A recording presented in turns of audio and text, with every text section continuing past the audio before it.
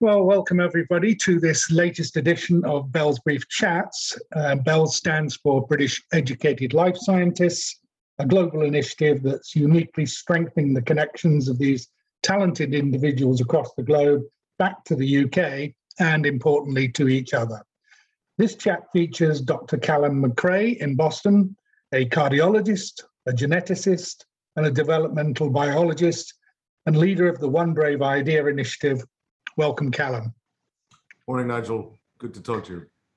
So let's start right at the beginning of your life and sort of just talk about where you grew up. I mean, you're clearly a Scot. And also what sort of led your decision to sort of go and pursue medical school?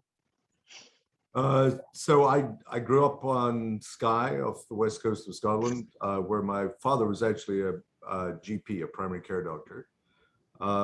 And one of, he and all his siblings actually, bar one, were primary care physicians. His uncle had retired there actually from Sevenoaks, where he had been a GP when the NHS was formed.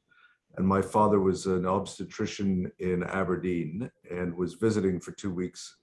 And while he was there, my great uncle, his uncle, died suddenly. And so my dad was left as one of the few doctors on the island. I think in those days there were only two doctors, one for the North End and one for the South End.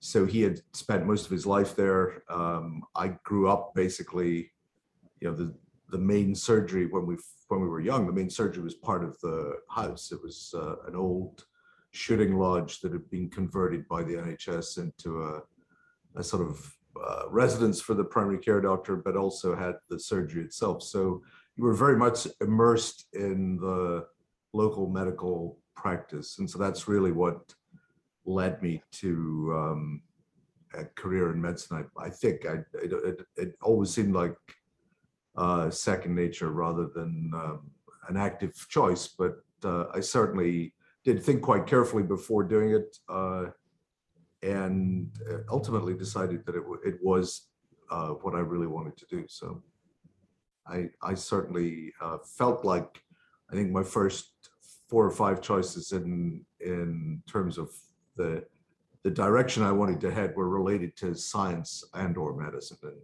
in no particular order. Why, but any particular reason for Edinburgh, apart from the fact it's a very good school? I had wanted, so it's a good question. I had wanted to go somewhere that had a sort of integrated clinical curriculum from very early on. And so that was really the only thing that came to mind. I had experience when I was a child. I had a heart murmur. And so in those days, the only way to really diagnose it was to get lots of elderly people to listen to it. So I remember seeing a sort of litany of gray-haired cardiologists. And that was the first time I actually had been to Edinburgh. And so I really, something about the city connected. And so it was a nice place to go and study medicine. And I really enjoyed my time in Edinburgh. It was great fun. I presume that the heart murmur very much led to a decision that cardiology was going to be an area of focus for you. Yeah, I think that was probably the main driver. I was always interested in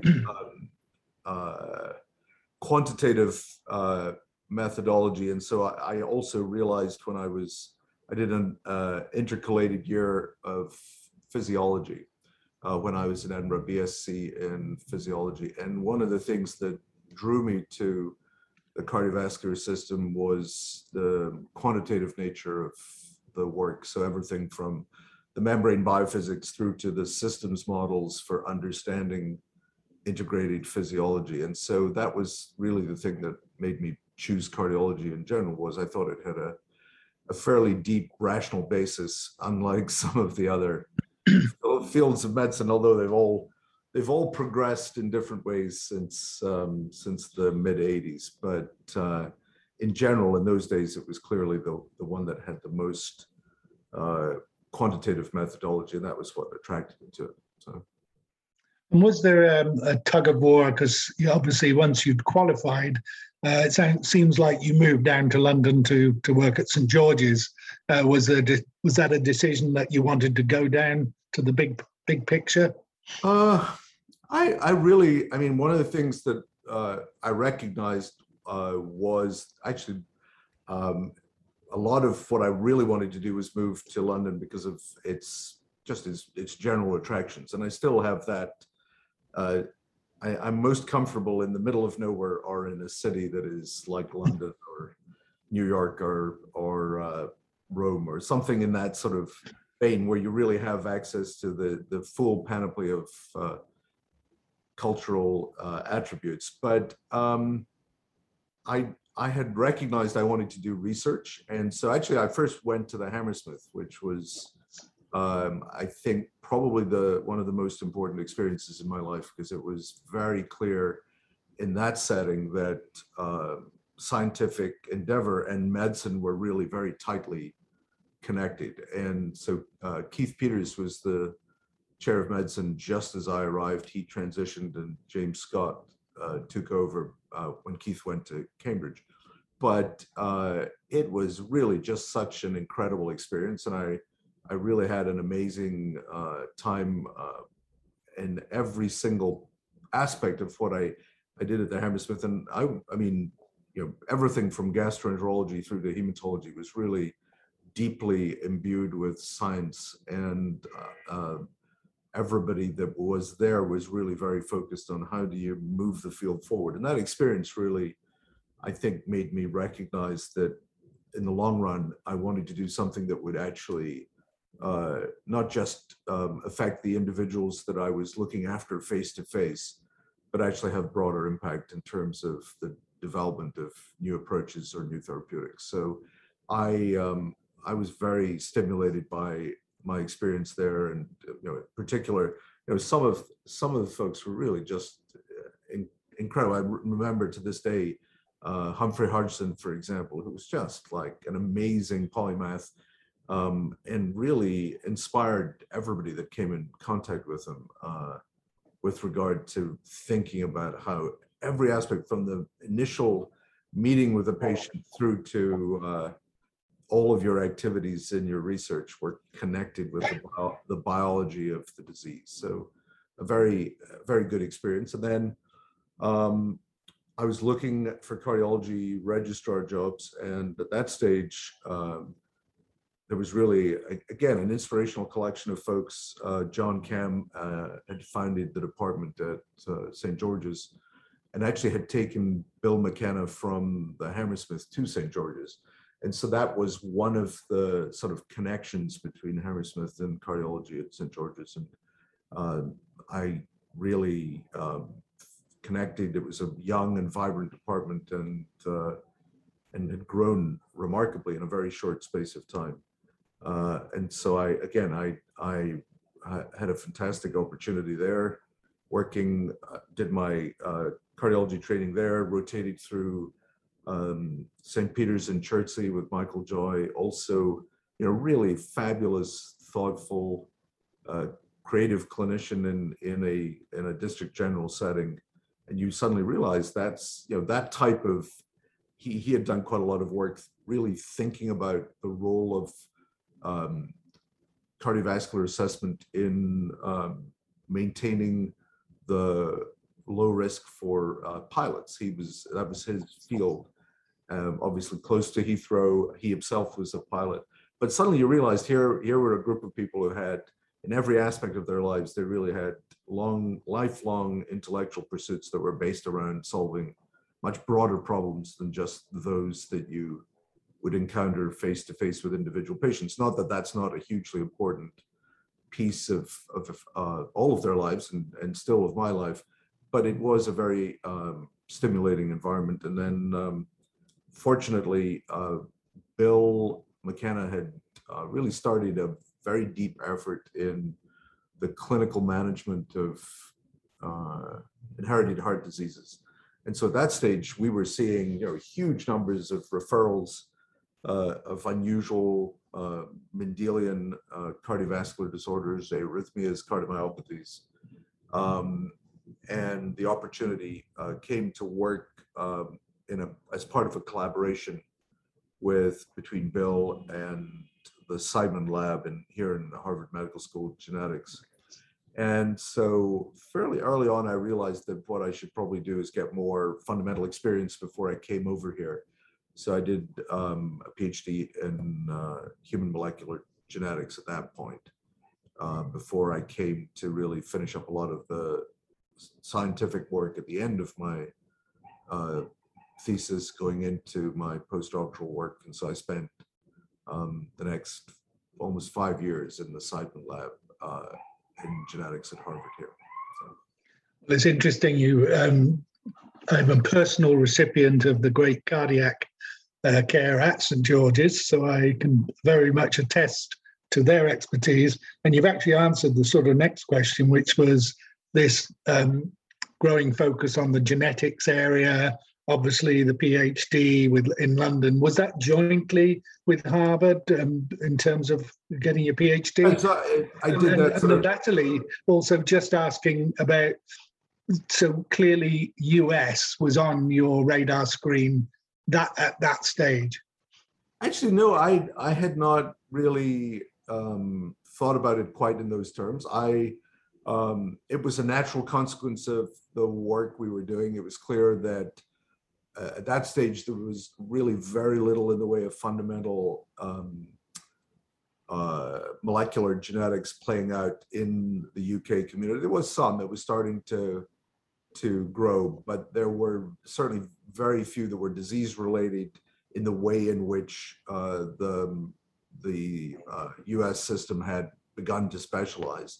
So even in, this was 1990, there was a specialized molecular genetics clinic in the Brigham and Harvard. So that was really it was a unique opportunity.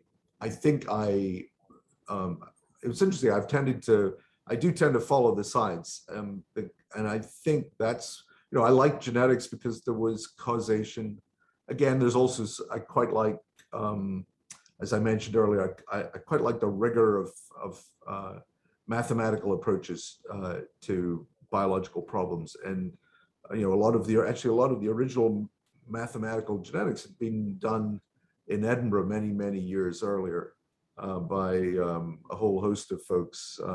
And so actually, when I was in Edinburgh, even as a medical undergraduate, we got exposed to that through Alan Emery was my genetics tutor. And so I had sort of realized that genetics had a lot of powerful digital directions, if you will. And then the best place to do what I wanted to do was clearly the Seidman lab. And so it seemed like a natural gravitational pull. And then Bill was already working with them. So there's a lot of personal connection. There's a lot of happenstance and luck. And then there's a sort of sense of where the science is taking you. And I think all of these things sort of combine. I don't think I ever sort of sat down and said, "Oh, I have to be in the US." Yeah. But it was clearly exploring the unknown is quite a nice aspect of all of this.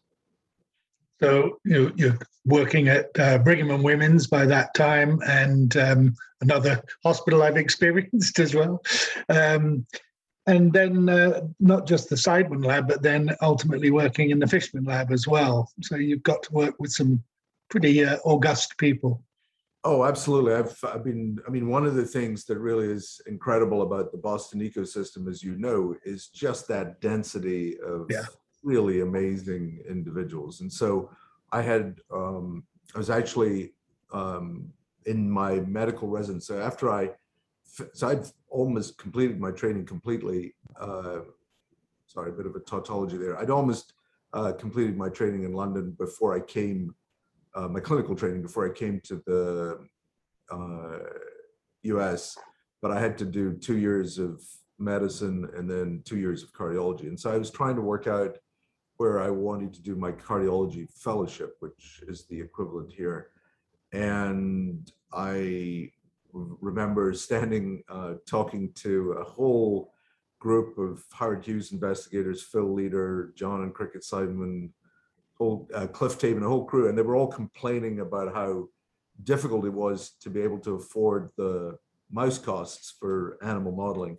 And then I walked from that conversation at lunch, the next seminar I went to was Mark Fishman talking about how he had managed to clone 60 cardiovascular genes in 12 months, model them all, build a very high throughput approach to understanding genetics and disease biology in the zebrafish. And so that was actually one of the main reasons I went to Mass General for my fellowship, because he was across town. And also an incredible mentor. The Simons are, as you know, still the definitive human geneticists in cardiovascular disease.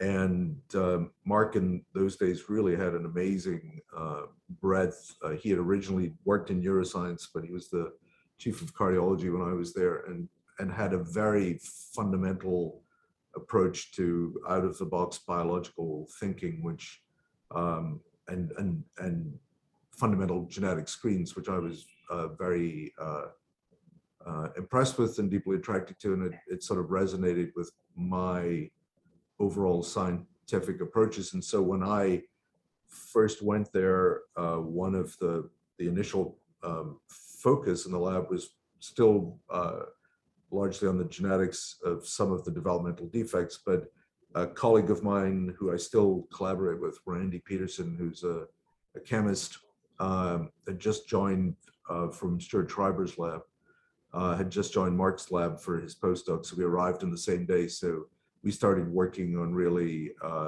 chemical biology and drug discovery at scale in the fish. And that's been a major part of what I've been doing for the last 20 years. So. And then as often happens in that Boston community, then you start to work with other bodies, notably the Broad Institute, and then the Harvard Stem Cell Institute, and then became obviously a professor at Harvard Medical School. Yeah, so I mean, as I said, the ecosystem is incredible. I think that the Hammersmith certainly was a microcosm of that type of environment in the UK, and I know there are now lots of places that are very similar. But in those days, it was really almost a unique environment. Yeah. Every single resident in my residency class was just, had a spectacular track record in a particular area of biology, went on to set up their own labs or to do other work. I mean, even the surgical, my surgical colleagues at the time when I was a resident in Boston, Atul Gawande was one of the surgical residents, and he already was writing in the New Yorker even in those days. So you just start to realize what a concentrated experience it really is. And so that's been one of the things I've really enjoyed about it, is connecting with and working with people, just amazing scientists, amazing clinicians, and amazing personalities in what is, as you know, having spent quite a lot of time in Boston, the place lives and breathes biomedical science. And so a lot of the folks in the medical community, the scientific community, the investment community, the pharma community, they've all come through the same core educational framework and experiences. And so there's really a very interesting set of interactions that are a function of that sort of critical mass that I believe make it really a unique place to work in biomedical science, certainly at the moment. And you're seeing that again, actually. I think one of the things that I've seen over the course of certainly the last 15 years, is there was quite a heavy dissipation. Things were sort of still very concentrated in Boston, but other areas were really expanding quite rapidly, even to the point where we had some difficulty retaining trainees who wanted to go to the West Coast.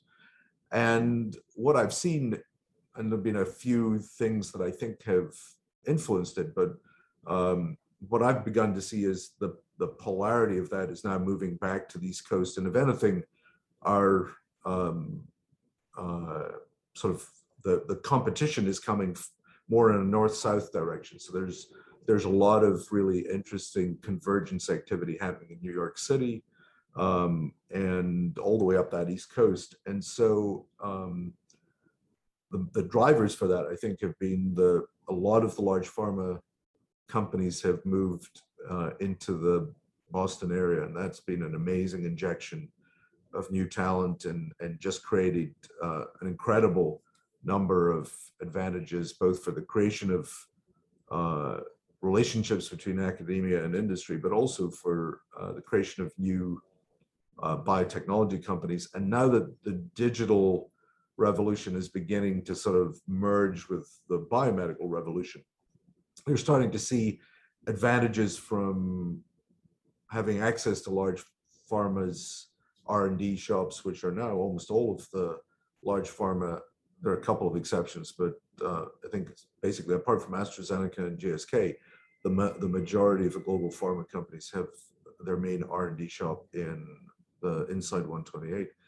And now you're starting to understand how the combination of that, plus critical mass of patients, plus the critical mass of other biomedical science, is really driving sort of massive investment in the Boston area in this type of intersection. So it's a very exciting time to be in Boston and in New England, to be honest, on the East Coast of the States, as a result of all of that taking place in rapid succession. And I know the convergence you're talking about there is something that really resonates with you, and clearly you've embraced that. So you were a PI with the Apple Heart and Movement Study, and then obviously this award of the One Brave idea. Perhaps you can just expand a bit on your perspectives in terms of this convergence, where the likes of artificial intelligence and technology in general are obviously inserting themselves into the healthcare sphere. Yeah, I mean, I think if, the way I see it is, it's almost a sort of natural output of activities in each of those fields in their own right. It was sort of almost predestined that he said the Calvinist in him deeply rooted. It was almost predestined that that these fields would converge because they're intrinsically complicated. They were analog. I mean, medicine has been analog for so long and resisted digitization to the point of a fault. And in fact, one of the saddest things I think about medicine is that it was probably more quantitative when I was in medical school in Edinburgh than it is now. And so as a result of that, what's happened is medicine has sort of fallen behind in lots of other, ineffably complex settings. Black box training has really been quite effective at helping to move things forward. I mean, even, all you have to do is have lived on the Isle of Skye for 30 years to recognize the weather forecasts in 2021 are a lot better than the weather forecasts in 1961.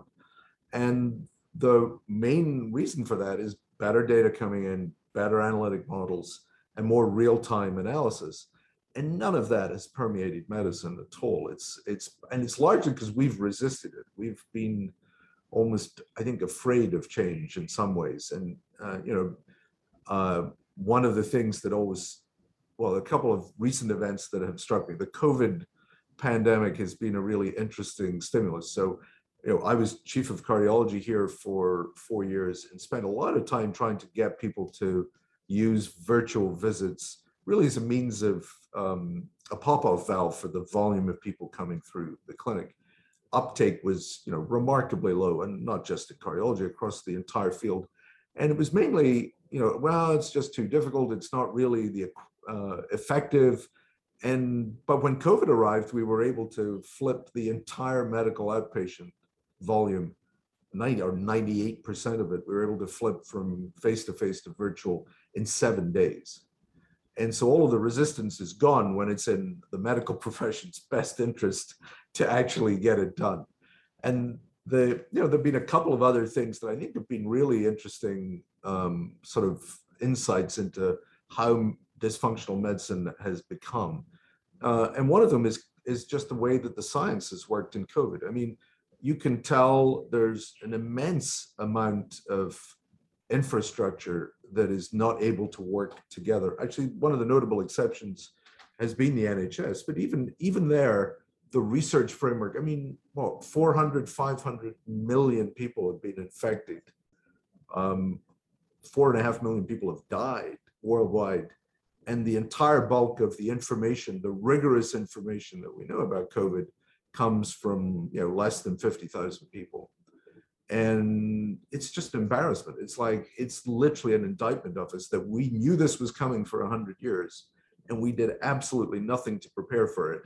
And we're all, it's all still driven not by any systematic, integrated approach to solving a problem for society, but actually just by individuals' personal career directions. And that's not a really sophisticated way to run a problem-solving apparatus for a global society. And it's become pretty apparent that that's the case. And the interesting thing is the scientific community has been incredibly well organized. I mean, and collaborative in ways that you can palpably sense in Boston. I mean, we've and you got me into this talking about Apple and Google and Verily, and I was really struck by how all the folks I know in biotech, all the folks I know in the investment community, all of the folks in the technology community on the West Coast, they were all working together from like day one, trying to work out exactly how they could all collaborate and address a lot of the fundamental problems. And I think the success of the vaccines and the very rapid advancement in drug development that's occurred in the last 18 months, particularly in the viral illness space, is just a testament to how much better integrated the scientific community has become over the last couple of decades than the medical community has. And so I think those types of things are really the big drivers. And I think one of the, for this convergence, one of the things that's very apparent is that partly because it's the last part of the economy to really be touched deeply by digitization and by modern analytics, but also because of the fact that medicine has been hyper-local forever, and now suddenly people are starting to see how scalability and collaboration and global approaches to problems are actually accelerants.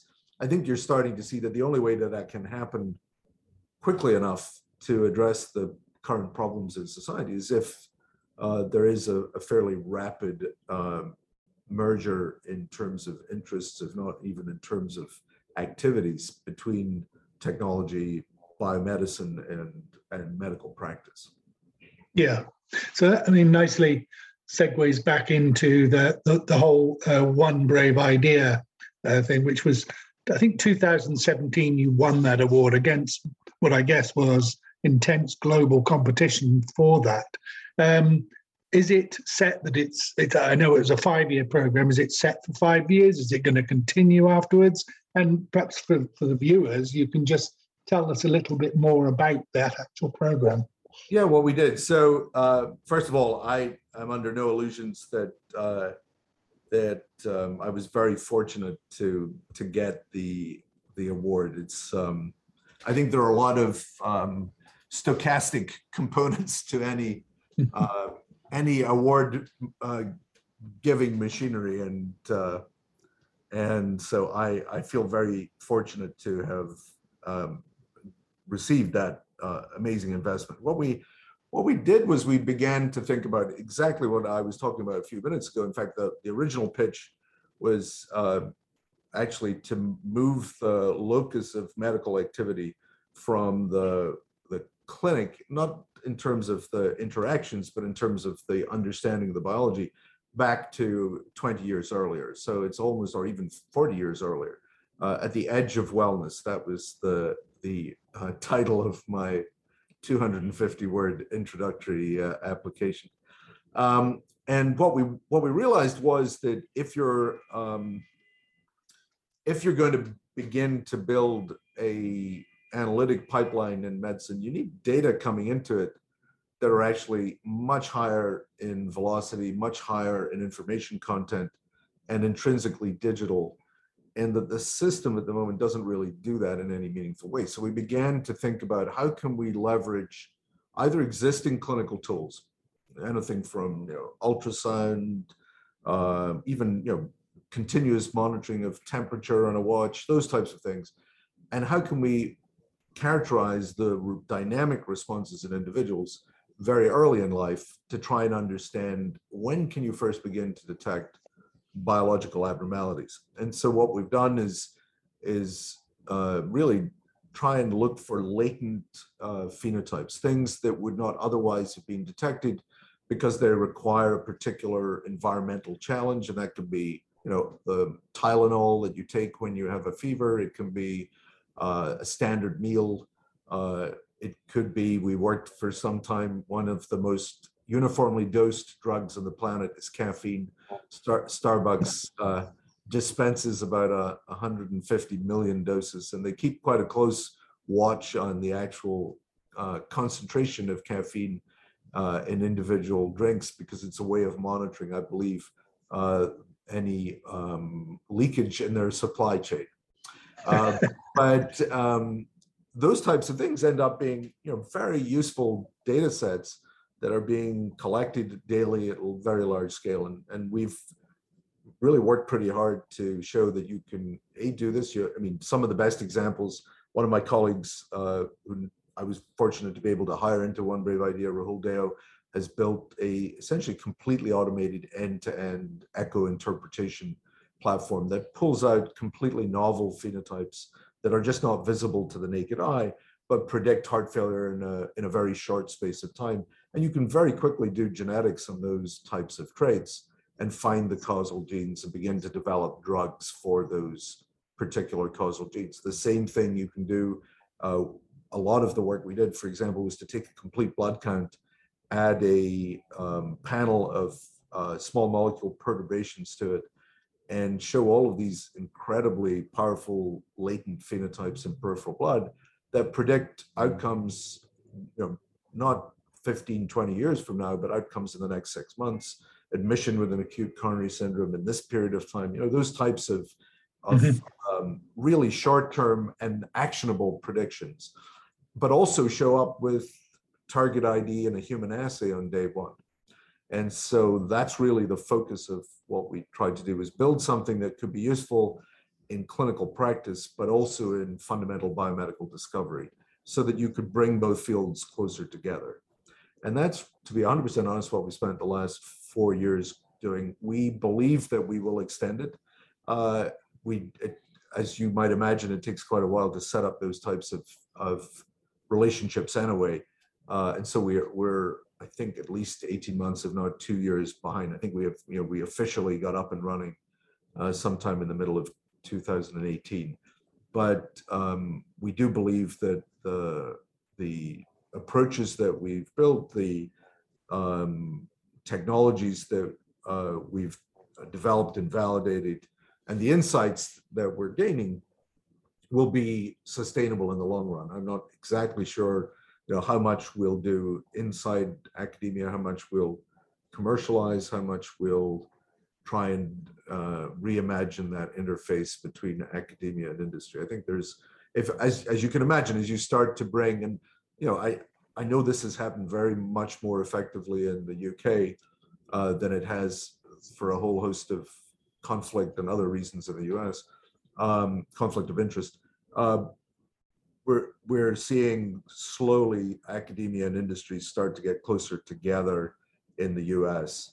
And ultimately, at the end of the day, they're two very separate parts of the same industry, but they've sort of existed as separate industries for a long time.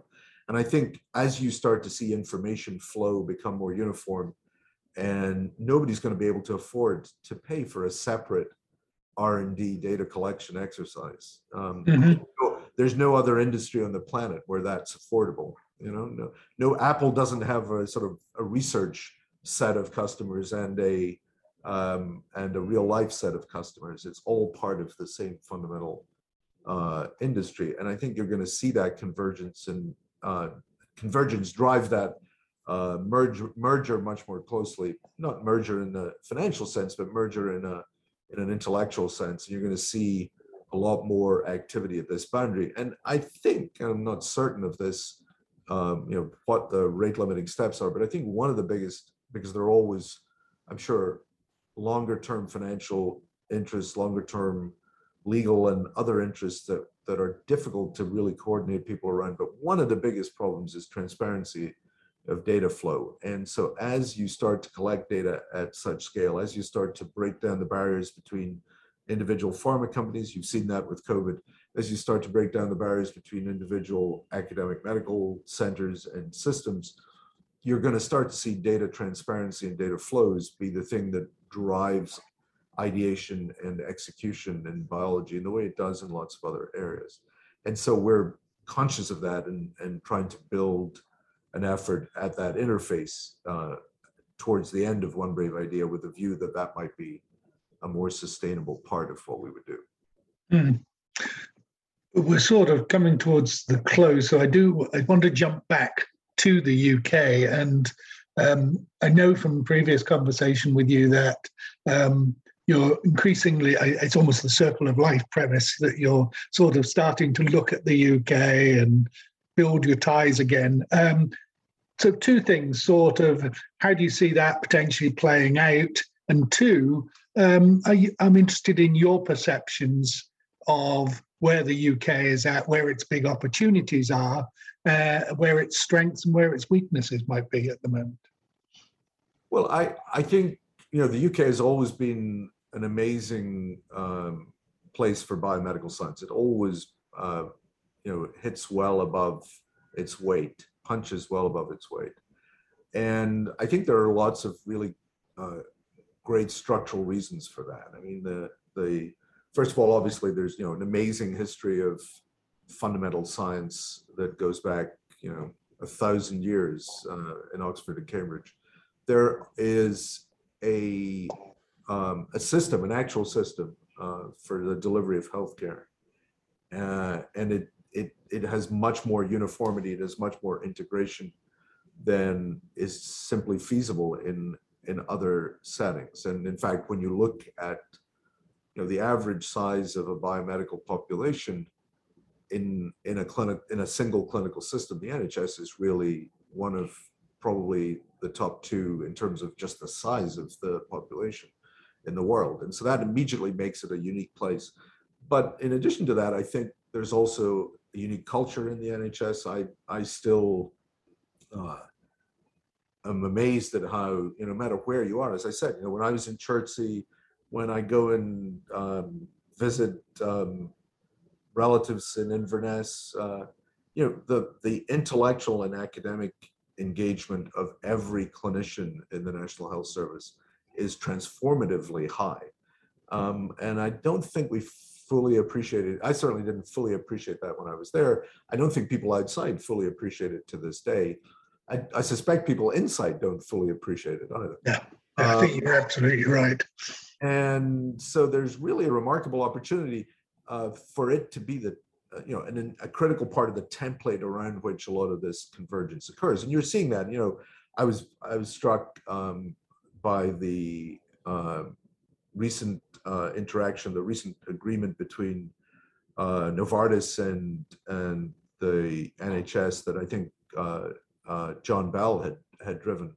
Just that to actually be able to accomplish something that's so out of the box, it would have been almost unthinkable even a couple of years earlier, is something that I think the NHS has the ability to do because it acts as a single entity. I think the other thing that I've been impressed with, I have a couple of years ago had the chance to serve on an NIHR committee, was also the fact that research and clinical care are very tightly aligned by virtue of the funding. And suddenly you realize that's actually a critical piece of what it is that is the, I suppose, the ethical and moral basis of the NHS, is that these things are actually integrally related. And I think that actually is a really important property. It's a really important mechanical force in driving change in medicine. And I don't think that that exists anywhere else in the same way. I don't see the level of alignment between research and clinical care being so high in other places. And the leadership of the scientific effort inside the NHS and inside NHR, inside DHSS, has been driving that for a long time. And it's put the UK and the NHS, I think, in a position of great strength for the future. Dame Sally Davis and then Chris Whitty have really been, I think, advocates for driving, not just in the sort of central, traditional academic parts of the NHS, but pervasively through the NHS, this sense that research is an integral part of your care. And that's partly why almost all of the meaningful, large-scale, rapid insights in COVID came, anything that wasn't in a vaccination trial, and most of the things that were in a vaccination trial, came out of the UK. And that's why the system was in place. Having said that, there's definitely, I'm struck by the fact that despite the systemness, the electronic health record, the digitization of medicine in the UK is considerably behind where it is in the US. I think that might be an advantage in the long run, because I think actually building on-premises local electronic health records and connecting them is not going to be the future. I think you're starting to see even already the locus of data collection move closer and closer to the patient. And ultimately, as I said, if you're moving into early life, and that's where the information, or a lot of the information, is going to be collected about your biology, then I really think you're not going to be able to center it around a physician or around a healthcare delivery organization. It's going to need to be part of the individual's data record. Your music preferences and your shopping history, if suitably de-identified and seeded, are probably more rich in information than most of what we collect in the first few years of your medical encounters. That's for sure. So I think a lot of that. I think you're touching on a particular hobby horse of mine, which has been that actually there is a dialogue that goes on really across both government, academia, industry, charities, etc., that might be helped by the geography of the UK being a relatively small country, but equally is not seen for the strength it is in terms of that dialogue. I think it offers enormous opportunities to engage with the UK. So I guess that brings me full circle back to BELS, and just perhaps you can leave us with your impressions in terms of how you see, role you see for BELS in this environment, in terms of this evolving world, really. Well, I think, and this was, obviously one of the reasons that I was so excited to join, Nigel, was the fact that there is a really large expat community in Boston, but it's also moving backwards and forwards between Europe, UK, and the US. The whole of biomedicine is becoming considerably more global, and I think the British educated life scientists have an experience in the main of what it can be to be more fully integrated. And I think at this critical inflection point, that's a very useful set of insights to bring to the table, as things are changing more rapidly than they have done certainly in the last 30 years, and I suspect for 100 years.